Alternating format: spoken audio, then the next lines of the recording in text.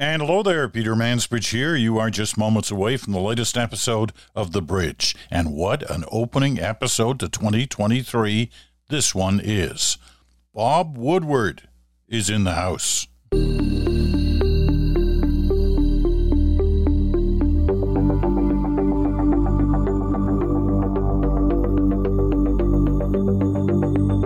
Well, let me start by saying I hope you had a great holiday. I had a great holiday. I'm grateful to be here in 2023, and I'm grateful to be with you once again on The Bridge. Well, today a special show, as mentioned. Bob Woodward from the legendary team of Woodward and Bernstein, who broke the Watergate story in many ways, led to the resignation of Richard Nixon. Bob Woodward, who's now been busy on the Trump story, he's just got his fourth book coming out. He's with us to talk about Trump, to talk about the state of journalism today, to draw conclusions between Trump and Nixon, to answer the question, do you see a day when Donald Trump will be in a jail cell? So, Bob Woodward, with his thoughts on all of that. Keep in mind, Woodward, he's almost 80 now. And one of the hallmarks of his career has always been how deliberate he is in his journalism, how deliberate he is in his reporting, on his fact-checking, and the way he talks about what he's discovered. He's very careful. He thinks through every word he says. Now, some people will say, hey, that's slow talking. Well, those are the same people who say I'm a slow talker. And I am. I'm a relatively slow talker. Well, so is Bob Woodward. But think behind the slow talking. He is being very deliberate. He doesn't want to make mistakes, and he doesn't make mistakes. So Bob Woodward here with us, and he's going to talk about everything about the process of his journalism, how he goes about getting stories, how he went about convincing Donald Trump to talk to him. And that's been one of the big surprises for me. They'd had 20 conversations. 20. And I'm not sure any one of those conversations has worked out well for Donald Trump, but he keeps going back. Woodward's reporting on some of the decisions made during the COVID early days are remarkable, and you'll hear that. But his comments about journalism, the state of journalism, are really important too. I'm breaking this into two parts, kind of a part one and a part two. It's all for today. It's the full show today. There's nothing else on today's program. So listen carefully, and if you get a chance, drop me a line, themansbridgepodcast@gmail.com, themansbridgepodcast@gmail.com. Let me know what you think. So let's get started with segment one of my conversation with Bob Woodward. You know, Bob, you've often said that eventually the truth comes out. Where are we on the word eventually with Donald Trump? Is the truth out yet, or are we close to the truth? Well, the truth is never out. We move, as Ben Bradley, the former editor of the Washington Post during Watergate, said, I'll speak his words. He said, nose down, ass up, moving slowly forward, and that the truth emerges. And sometimes it takes days, weeks, months, even years. And in the case of Trump, I've released these audios of my interviews with him so you can hear him exactly as I heard him as I was questioning him on a range of issues the last 9 months he was president in 2020. So does that bring us closer to the truth, do you think? As Ben Bradley used to say, the truth will emerge over time. Are we closer to that time? Yes, of course it does. I mean, as we know, and as I know in our business, people are skeptical of the media. left, right, center. And so if you can present the subject in his own words, in situations where I am asking follow-up after follow-up after follow-up, one of the breakdowns in our communications media now is that a president will go to the helicopter and ask 2 questions and then leave. In this case, Trump agreed to essentially be interrogated and go through these issues in great detail. And that's what the audio book shows. Let me ask you, why he would have agreed. It's it's not your first book on Trump. You've written a number of them, and let's just say that they're not necessarily flattering of him over time. But I'm wondering, why would he sit down and agree to keep talking to you? Is it the sort of Bob Woodward thing? That there's history in sitting down talking to you. Some people just don't get it. I don't get it. Why would he keep agreeing to talk to you? Well, what happened, I did the first book, Fear, in which I concluded that his administration amounted to a nervous breakdown of the executive branch of government in the United States. As the New York Times and everyone said, it was a devastating portrait. He doesn't read books, as you know. One of his close supporters, Senator Lindsey Graham of South Carolina, told him I would not put words in his mouth. I, of course, did not and do not. Trump thinks that reporters do make up things. He knows I didn't make up things. Even when the book version of this came out in Rage, he said, gee, I said some great things in that book. So he thinks it works for him. Well, look, my process here is to go to people, including many presidents, and say, I want to hear what you've done, your reasoning. In the case of Trump, it was all recorded with his permission. And let's just take an example, because I think the strength or whatever might be the weakness of it turns on those examples. On April 5th, 2020, some 2 weeks after he had closed down the country because of the pandemic, the coronavirus pandemic, I interviewed him, and I had talked to the experts like Dr. Fauci and others, Dr. Redfield, and they said they were meeting with Trump on the virus issue, but he was not paying attention. He was not listening. He did not have a plan. So I copied down the 15 things that all of my sources said Trump needed to address. Foremost is to come up with an overall strategy, a Manhattan-like project strategy that Roosevelt had in the period of developing the atomic bomb. And this needed to be full mobilization. Everyone told me at these coronavirus meetings he was having, he had people who were virus deniers in the meetings. He would not listen, would not pay attention.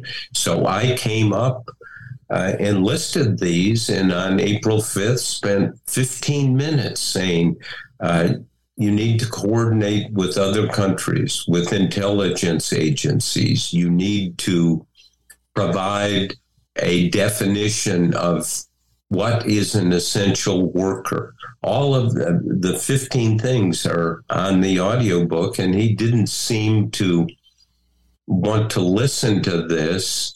But then he said, "Did you write them down?" And I said, "Well, of course I did." And he said, "Well, read them again." And I thought, he has somebody in the room taking these down, and he's going to do something. Well, it turned out he did absolutely nothing. And at the end of that interview, with Trump's knowledge, my wife, Elsa Walsh, who is a journalist who worked for the Washington Post and the New Yorker, was listening also with Trump's full knowledge. And after the conversation with Trump ended, she said to me, "You're yelling at him. You're telling him what to do. That's not your job." And I said, "We are in a different world now, that I have information that the top officials in the government tell me he needs to know and actions he needs to take. And he's not listening."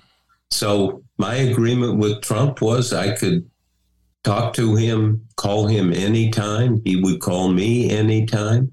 And so it was a different world. And I believe a reporter has an obligation when they have knowledge to even press the President of the United States on that. In the simple example, as a reporter, if you're on the street and somebody has been shot, before you start taking notes or interviewing people, you're going to make sure that that person is treated, or that 911 has been called, or that there's an ambulance there. Well, this was very much a situation like that. The country needed an ambulance.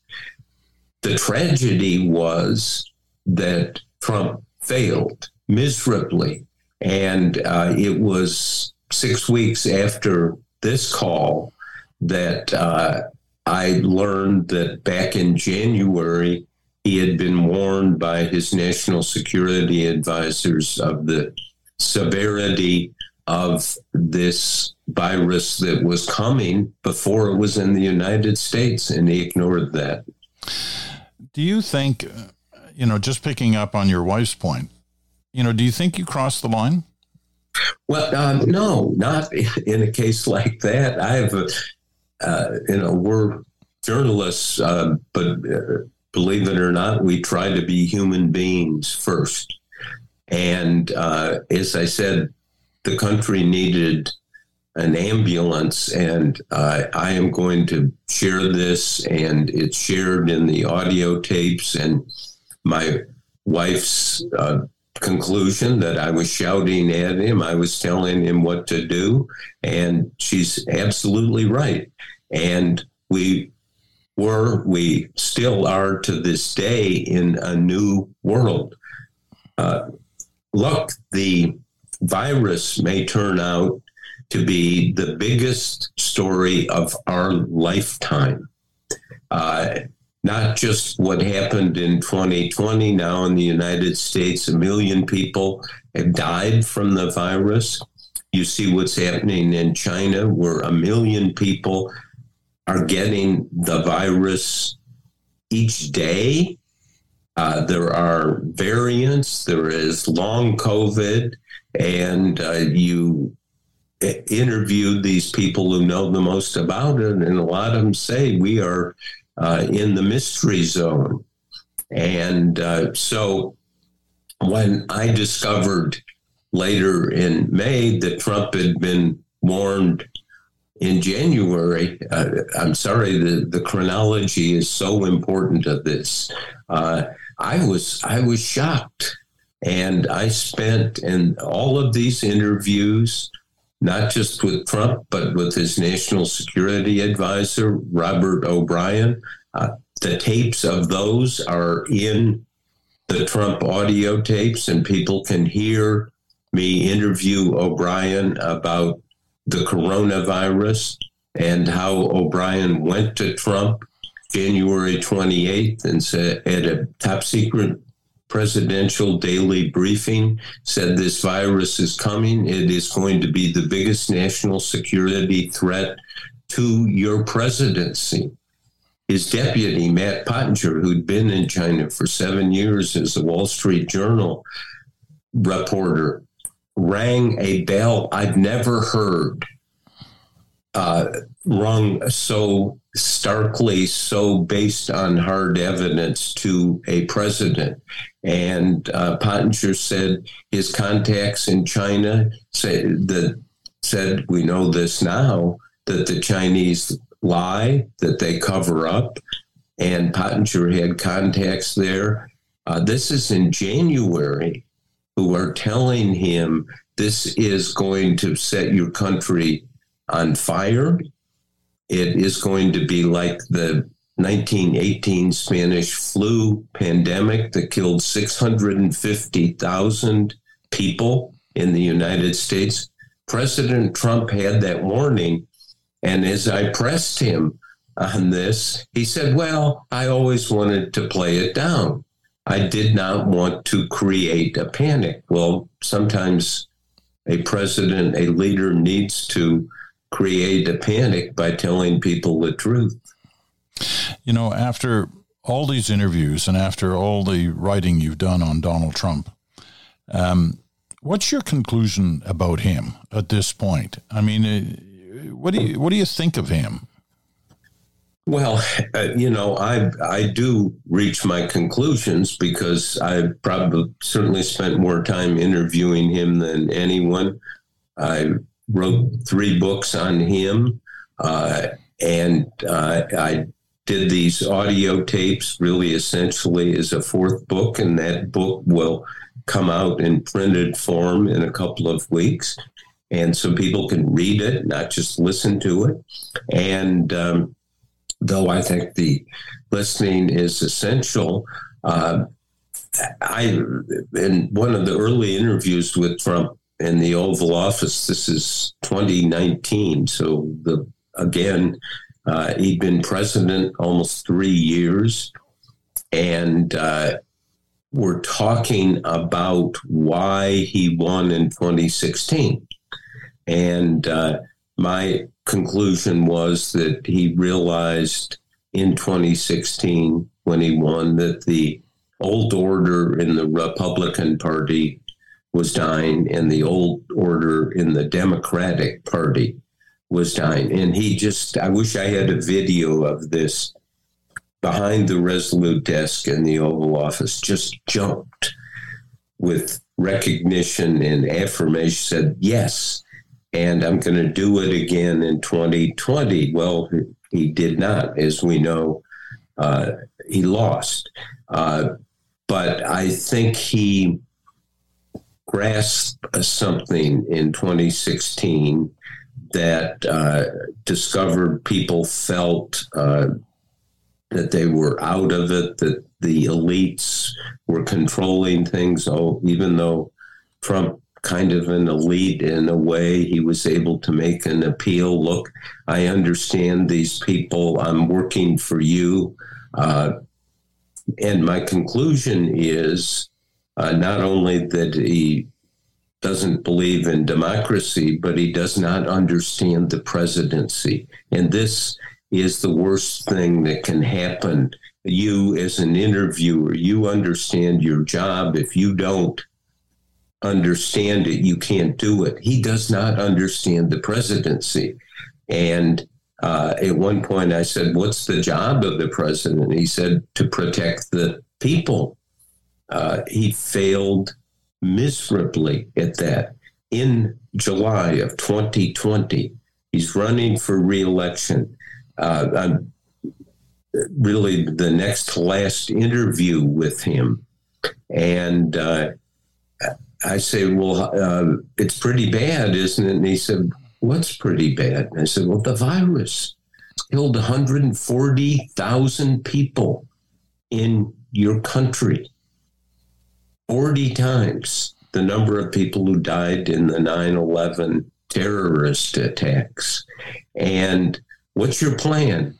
he said, well, I'll have a plan. I said, but what about now? He said, I'll have a plan in 104 days. And what's he talking about? And I calculated, realized 104 days from that interview with him, people can listen to it, July 20th.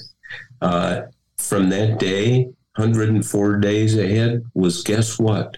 Election day. This was all about the election. That's what he was worried about, not the people who had died or his failure to come up with a plan. And it's stunning. All of the crimes of Richard Nixon pale that are insufficient and reprehensible on the Nixon part. And of course, then 50 years ago, he resigned because the Republican Party rose up against him once the truth came out. The truth about Trump has come out, and the Republican Party, by and large, has remained mute and is not calling him to account. And quite frankly, I think as much as, there's so much journalism, there's so many books, but collectively you put them together, particularly these audio tapes, because they are in his own voice. And you realize the calamity and tragedy. And in my view, it's what he did on the virus is a crime. He had a responsibility, constitutional responsibility, to protect the people and inform them. Let me pick up on the Nixon comparison for a moment, because there are few, as we all know, there are a few people who have covered both Nixon and Trump as closely as you have. Are there comparisons, or are these two totally different people? Well, there are alarming similarities. First of all, what Nixon did in Watergate, you have to think about, and I, of course, have spent over 50 years on this and written about it and revisited it. What was Watergate? It was a successful effort to destroy the process, the legitimate process in this country to nominate and elect a president. And this was a series of dirty tricks, spying, espionage. And what Nixon did is found a weakness in the system we have in this country. It's all up to the political parties to come forward with a nominee, and then we have an election. That this is an election that the parties are putting their nominees in a face-off. So what Trump did, he understood the weakness in the system in a different way, and that weakness is, which he has tried to destroy, and the system is on January 6th in our Constitution and in the electoral count law, which goes back to 1887. On January 6th, after a presidential election, there is a process designated that the president of the Senate, who happens to be the vice president, and in this case, it was Vice President Pence, oversees a session of the House of Representatives and the Senate, and the votes, the electoral votes, are counted from the states.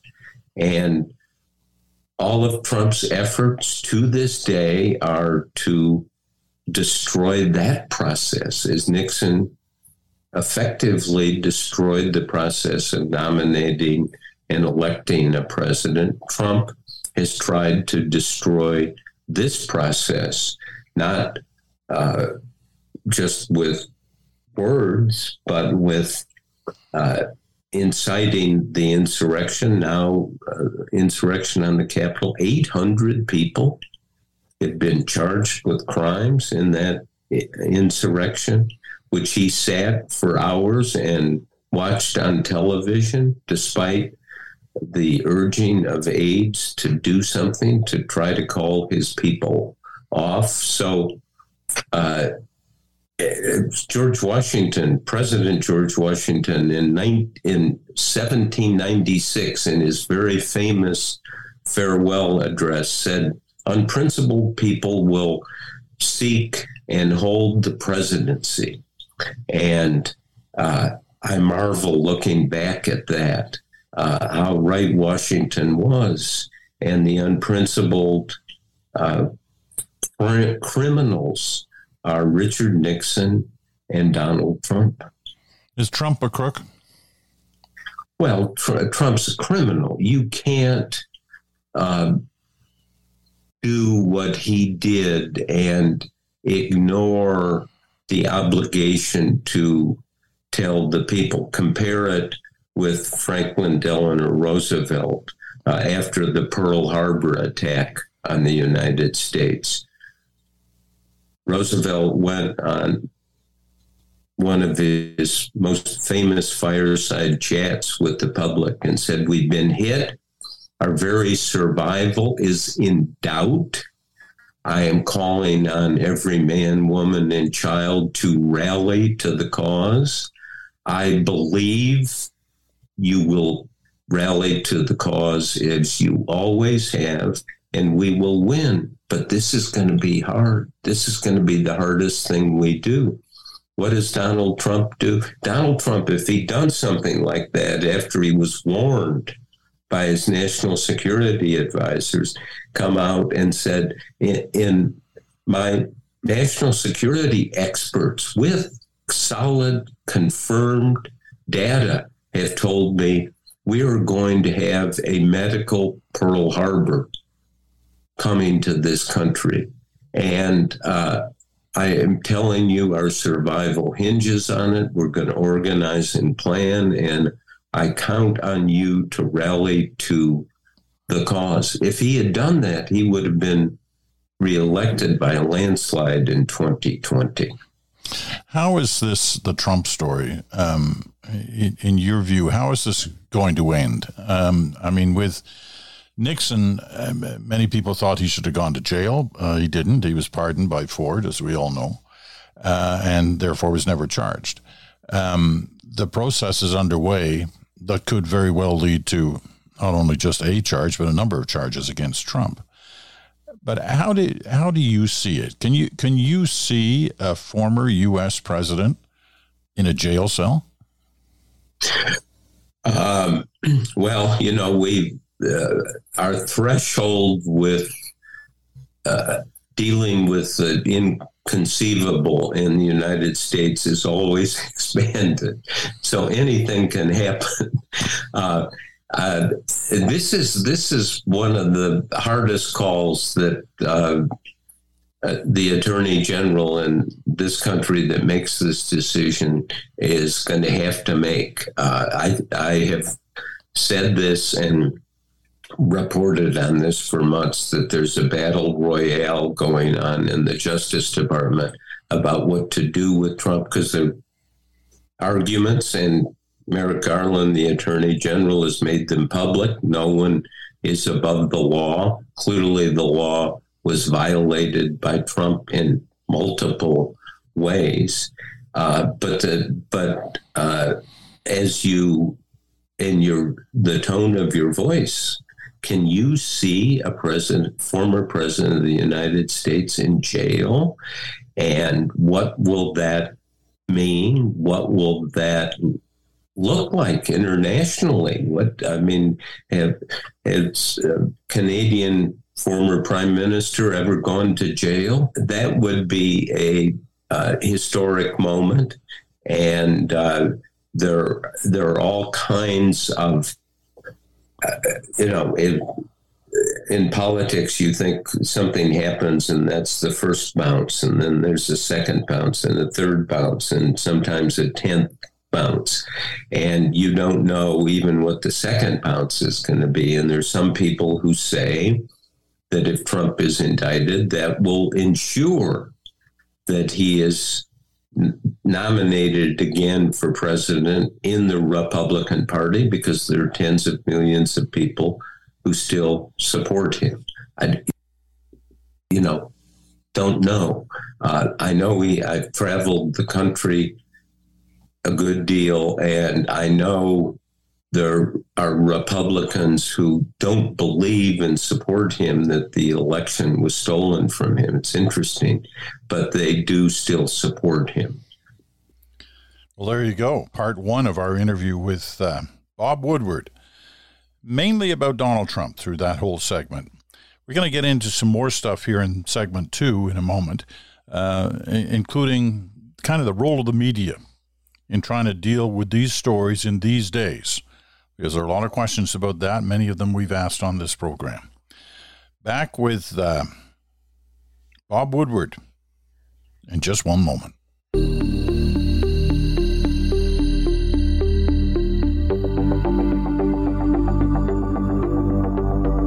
And welcome back. You're listening to this special first of 2023 editions of The Bridge. Special interview, extended interview with Bob Woodward from the Washington Post, the legendary investigative reporter. And legendary, man, that is the word to use with this guy. All right, let's get back to the interview with Bob Woodward. Before I lose you here, because you've been very generous with your time, I want to touch on something that you in fact brought up near the beginning of this conversation, and that was the media and the fact that we're living during a time where trust in the media is at a level much lower than we've been used to over the years that you've witnessed. I mean, you and Bernstein kind of redefined the media in some ways, especially in investigative journalism, as a result of Watergate in the early 70s. But these days, when you ask people about the media, they don't believe it, or they are confused by it, or they find that it's too partisan, or what have you. You've seen the list of all the things that the media is accused of these days. Do you think the media in general, and I know it's dangerous to treat the media as a monolith, because there's different news organizations with different values, et cetera, but in general, do you think the media, the people are justified in worrying about the media and trusting the media in today's world? First of all, I mean, we've got a product, right? The media collectively, information. And if the people who were providing it to are doubters or don't believe it, then we've got a problem. And we've got to walk that perilous, painful road of self-examination. And I remember going back to Watergate after Nixon resigned. Katharine Graham, who was the owner, the publisher of the Washington Post, and a very solid supporter of the First Amendment, free speech in this country, free press, and a solid, unflinching supporter of the Watergate coverage that Carl and I did. But after Nixon resigned, she wrote us a letter on yellow legal pad, handwritten. Dear Carl and Bob, Nixon's gone. You did some of the stories. Quote, now don't start thinking too highly of yourselves. And let me give you some advice. And the advice is, beware the demon pomposity. Beware the demon pomposity. Pomposity is a demon. It too often stalks the halls of our news organizations. of politics, of Hollywood, of Wall Street. Every institution, even academia, has its occasional, I'm being sarcastic here, pomposity, figures of pomposity. People don't like pomposity because it reflects smugness and self-satisfaction, and you kind of just have to try to do your job and be as listening as possible. But the demon pomposity is a problem. The Trump tapes are out in the book. This is not video, but it will be out in a couple of weeks in the printed form. The Trump tapes, the historical record, these 20 interviews I have with Trump. I mean, the book is 454 pages. It's every word, every question. And Jake Tapper, who was a CNN anchor and correspondent, said of the Trump tapes, an uncharacteristic warning from one of the most respected nonpartisan journalists in the world. I am nonpartisan. I've written some of the toughest stuff on Democrats, Clinton, Obama, and I think that's really important. But I also think we've got to look inward, and when the people you are selling your product to don't like it or trust it, then you can't go to them and say, well, wait a minute. We're trying. This is what we do. We've got to say, gee, how are we doing this? What is pomposity part of the problem? Is partisanship part of the problem? Is a lack of effort? Is this crazy world of breaking news? The Twitter, internet, just give it to me in a sentence. In fact, give it to me in a word. Part of the discussion around the media is about, the politics of the lie, the power of the lie, and how the media deals with covering it and whether they're aggressive enough in dealing with it. I mean, just in the last few days, we've heard about this congressman who was elected with a totally bogus background, his resume, everything in it seems to have been a lie, and yet nobody checked. I mean, it was bad enough that his party didn't check, but the media covering him clearly didn't check, or at least the most of the media. I think there was one local paper who raised some questions, but it's the same kind of thing. It's about how aggressive, and I totally get your point on pomposity. But in terms of the basics of journalism and whether they have earned the trust by doing the basics, do you see an issue there?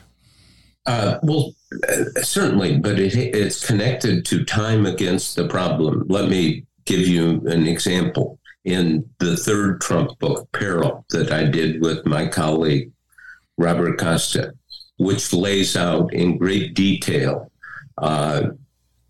Trump's claim that the election was stolen. Costa and I obtained the memos. It's a thick stack from Rudy Giuliani to Senator Lindsey Graham, saying that there was fraud everywhere in the election. For instance, in these memos, Rudy Giuliani, Trump's lawyer, says in Wisconsin, 226,000 people who were in federal, state, or local jail voted. Never happened. It never happened. You don't remember the story because it never happened. And so we checked. And there was no one in prison that we could find any story, any jail, any prison, any government official who said this. But this is just asserted as true. Now, we don't call it a lie. What we do is say there's no evidence. A lie has to do with state of mind. In this case, Rudy Giuliani or Trump's state of mind. We don't know what we can report what he said, what he did. Does he believe some of this stuff that is unsupported, or is he just fabricating? I mean, it's the point is there's no evidence to support that. Zero evidence. And Costa and I, in doing this reporting, had the time to track down a now famous memo written by John Eastman, who was one of Trump's lawyers. And the memo, which we unearthed and reported in the book for the first time, Eastman says there's 7 states that have alternative electors to count. So we looked at the memo. It's now known as the coup memo because it laid out what Trump should do to get Pence to not certify Biden as the winner. But you know how many states had alternative electors? 0. We were able to check. Fine. And so we say, so there's no support for this in the January 6th committee investigation. They made criminal referrals of 2 people by name, Donald Trump and John Eastman, because of this memo, because it's documented. And we presented that document, and the January 6th committee looked at Peril, and it was the basis for some of their subpoenas and some of their investigation. And it's for us, we don't recommend that Trump be prosecuted like that committee did. We don't make any recommendation, but we do reach the judgment that the country is still in peril, that it is a treacherous time for the United States. And Trump is running again. Biden apparently is running again. Are we going to have a reduplication of the 2020 election? You know, I wonder about that, wonder where this is going, and of course worry about it. So you haven't asked this question, but I'm saying there is a whole lot of work for everyone in my business in the coming 2 years. That's a good place to leave it, but I am going to just ask one quick last question. Sure.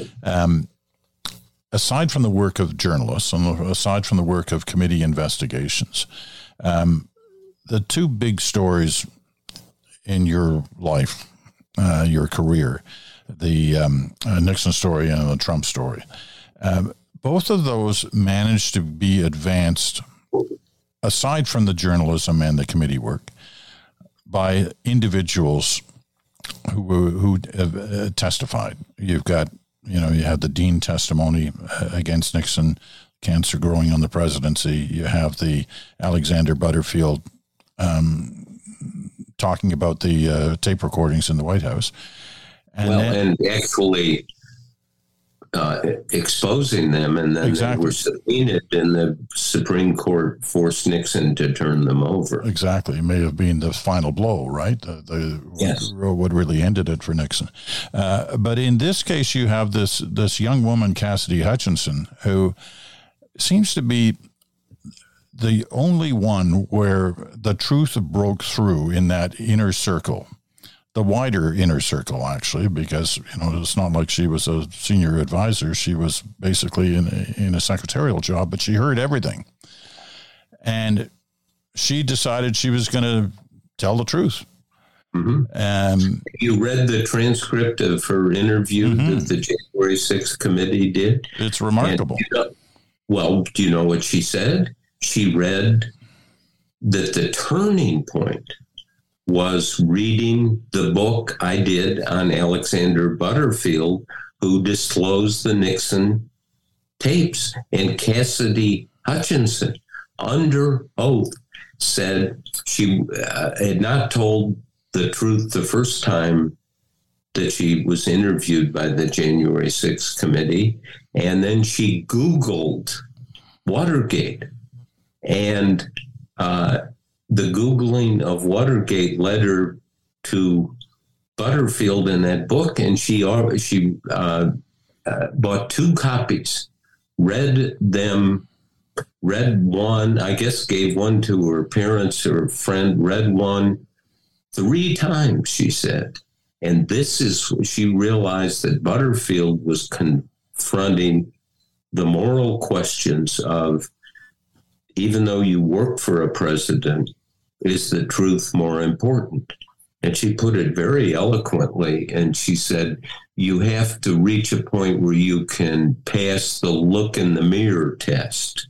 In other words, can you look in the mirror and see yourself and live with yourself? That's what sent her to go testify again and tell the truth and expose what she had said. I've got emails from people saying, my God, that it's another book that's laid the foundation for somebody having to confront, in the end, not just what they know, but who they are. Well, that will be a good book, and I'm sure you've been thinking about it. It would make a great movie, too. It's the books, The Last of the President's Men, the book I did on Alexander Butterfield, whatever it was, 8 years ago. And I knew Butterfield, went to his home in California, and went to the washroom and saw all these boxes in the shower. And I came out and I said, what's that? And he said, those are all the papers I took from the Nixon White House. Had boxes and boxes of top secret documents. I mean, it's just like the Mar-a-Lago basement almost. All of these documents, and he gave them to me, and I did them in a book. And Cassidy Hutchinson read it. Well, 3 times.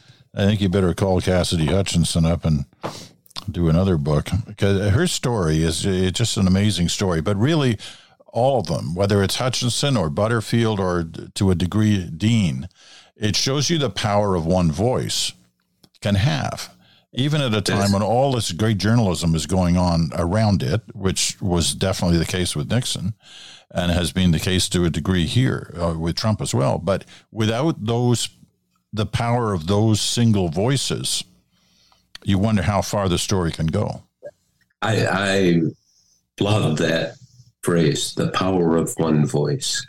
And it's revealed time and time again, not just in journalism and politics, but someone will come forward from Wall Street and say, by the way, there's the Bernie Madoff scandal. Or Hollywood, there's, it's time and time again. It's the power of one voice. And this is the strength of the democracy we have in this country, that somebody like that can come forward, be accepted by journalists, by investigators, and the targets like Nixon and Trump will be very critical of these people, of course, but they don't get bumped off or jailed or kidnapped in this country. And, that's that one voice reaches out over the country and the democratic system, First Amendment system that we have. Bob Woodward, it's been a treat reading you and learning from you over the years and having the opportunity to talk to you a number of times over the past, 20, 30 years. I've really appreciated it. And again, today, thanks so much for doing this. Well, I appreciate you. And I've written down The Power of One Voice. Okay, well, you give me a credit when you can call. I promise. Name the next book. All right. Thanks again, Okay. Bob. Take care. Thank you. Bob Woodward talking to us from his home in Washington, near Washington, and a great opportunity to listen to what he had to say about the stories he has covered and the story he is still covering today. That wraps it up for this special, first of the year episode of The Bridge. Bob Woodward with us here. We'll be listening to that one again a few times, I'm sure. Coming up tomorrow, Brian Stewart joins us once again. It's Tuesday tomorrow, and that means he's going to bring us up to date on the Ukraine story in terms of the way to look forward into 2023. Wednesday, Smoke, Mirrors, and the Truth. Bruce Anderson will be here. Thursday, it's your turn. And it's the Random Ranter. What's going to happen on Thursday? You have thoughts on what you heard today with Bob Woodward? Send them along, or anything you might hear tomorrow or Wednesday. Get those cards and letters coming in. The Mansbridge Podcast at gmail.com. And Friday, of course, is Good Talk. Chantel Bear and Bruce Anderson join us for their thoughts as a new year starts, and the political action will be hot and heavy, no doubt about that. Always is. All right, I'm Peter Mansbridge. Thanks so much for listening for the last couple of years, and thanks so much for listening today. Hopefully you'll be with us throughout this year. This is The Bridge. I am Peter Mansbridge, and I do thank you for listening. Talk to you again in 24 hours.